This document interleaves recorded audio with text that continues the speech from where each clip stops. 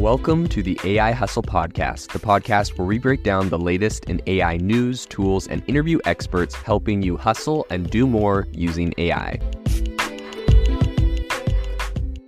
If you've been following the podcast for a while, you'll know that over the last 6 months, I've been working on a stealth AI startup. Of the hundreds of projects I've covered, this is the one that I believe has the greatest potential. So today I'm excited to announce AIBox. AIBox is a no-code AI app building platform paired with the App Store for AI that lets you monetize your AI tools. The platform lets you build apps by linking together AI models like ChatGPT, Midjourney, and 11 Labs. Eventually will integrate with software like Gmail, Trello, and Salesforce, so you can use AI to automate every function in your organization. To get notified when we launch and be one of the first to build on the platform, you can join the waitlist at aibox.ai. The link is in the show notes. We are currently raising a seed round of funding. If you're an investor that is focused on disruptive tech, I'd love to tell you more about the platform.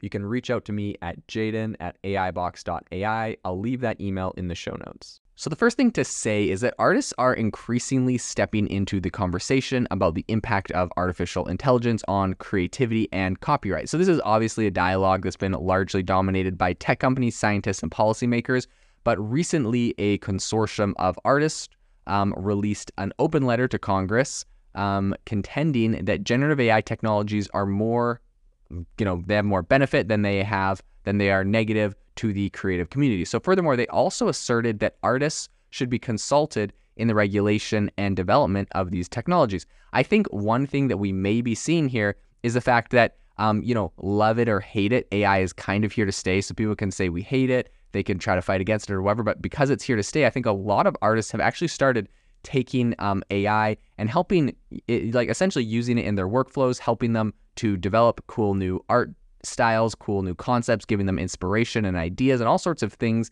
that don't necessarily detract from their art form, but maybe are actually helping them to speed it up or to become more creative and do more things that they were not able to do in the past. So I think this is a really interesting narrative shift, and I think, the more AI advances, the more we realize this is here to stay. This is probably the right approach. The letter was signed by a broad range of creatives, and they were essentially saying that AI and machine learning are simply the latest in a long line of tools that have influenced art, music, and media.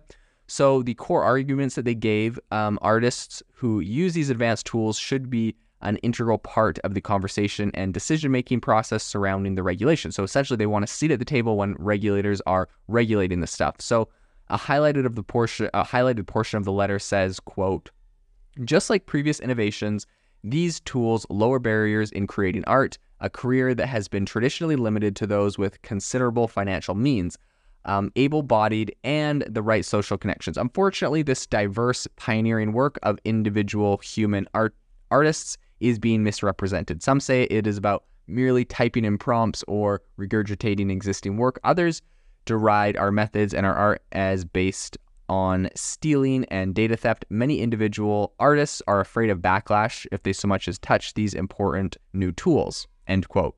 So the appeal directly acknowledges lawmakers like Senator Schumer and various initiatives aimed at crafting thoughtful regulation for generative AI technology. And by pulling in a wide range of experts, including, scientists, advocates, and community leaders, the artists argue that any responsible and inclusive approach must also feature voices from the art community. So while the letter offers, I would say, a fairly compelling perspective, right? It's not without its critics, particularly in the, characterization of artists' objectives to AI technologies. So there definitely are some people that argue that the letter kind of glosses over substantial concerns around intellectual property theft. The technologies in question have definitely been accused of kind of leveraging artists' work for commercial purposes without consent. And this is a significant issue that I don't think really can be ignored in discussions about digital copyright and licensing. The one other thing that I would kind of personally push back on this is anytime it's artists send an open letter, it's yeah, what artists? 100 artists, 1,000 artists, these artists, those artists, artists in this specific industry. It's kind of funny because it just says a bunch of artists send an open letter, and it kind of the goal is to make it appear like this is the opinion of artists, they're just one monogenous group of people that all have the same opinion. definitely, I'm sure you could get a similarly sized, email or, letter written up by a bunch of artists that completely disagree and think that AI should be banned altogether, yada, yada. So, I mean, I'll throw that out there. Also, like, what defines you as an artist? Like, I feel like, my podcast is an art, right? Maybe, like, that's my thing. So, who is an artist? What is an artist? I can draw stick figures on a piece of paper. Does that classify as art? Like, some people might be selling that kind of art for millions of dollars. I don't know, right? I guess that's probably a silly argument, but, like, at the end of the day, I'm just skeptical of, like, when people classify, you say, like, artists sent this letter, like it was one group of people representing everyone. So that's all I would be skeptical of. Not to say their points are invalid, but definitely there's going to be some broader perspectives from that specific community beyond just what is in their letter. So I think something else that a bunch of artists are kind of pushing back on is asserting that companies developing AI technologies have done so in ways that exploit the artistic community. Whether one views AI-assisted art as a derivative or original, the legitimacy of the technology itself is kind of questioned when it appears to benefit from what many would consider to be unethical or illegal practices. And that's, of course, the fact that they just grabbed a ton of images and trained models off of those without necessarily getting consent for the artists in question.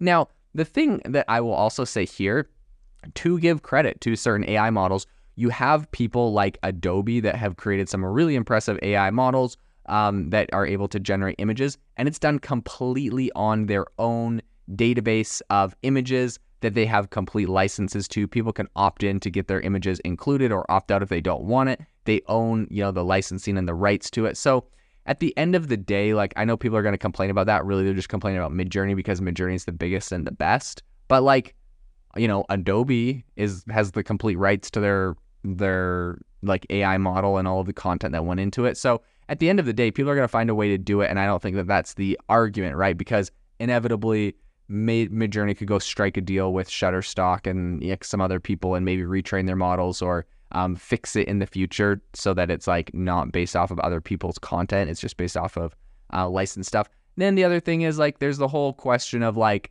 well, if the AI kind of copies, like, 5 different artists and mashes them together, like, isn't that what normal artists do, right? Like, don't we... like, I'm inspired by, Van Gogh or anyone else, and we'll try to copy, like, make some sort of similar look and feel or incorporate some elements that I like from him into, like, a piece of art. So I don't know. There's also that in my mind. I think the debate around AI's role in the arts is definitely in its kind of infant stage right now. There's a ton of different room for both disagreement and collaboration. And the open letter, while a singular viewpoint, stands as, I think, a fairly critical milestone that's going to likely attract a lot of scrutiny, especially from artists who feel that their concerns are not, being adequately represented. So I think as AI continues to evolve, one thing is definitely for certain, and that is that this whole conversation is far from over. Both the technology and the artistic landscape are continually shifting, suggesting that discussions about the ethical, commercial, and creative implications of AI in art is going to be a reoccurring theme for years to come, and that's definitely one that we'll continue to cover. If you are looking for an innovative and creative community of people using ChatGPT, you need to join our ChatGPT creators community. I'll drop a link in the description to this podcast. We'd love to see you there, where we share tips and tricks of what is working in ChatGPT. It's a lot easier than a podcast, as you can see screenshots, you can share and comment on things that are currently working. So if this sounds interesting to you, check out the link in the comment. We'd love to have you in the community. Thanks for tuning in to the AI Hustle podcast. If you could do us a massive favor, we would really, really appreciate it if you could leave us a review wherever you get your podcasts. This helps people find the podcast. It helps people know this is a good place to go. And we would really, really appreciate it, as it helps us continue to bring on incredible guests and share incredible content for you to listen to.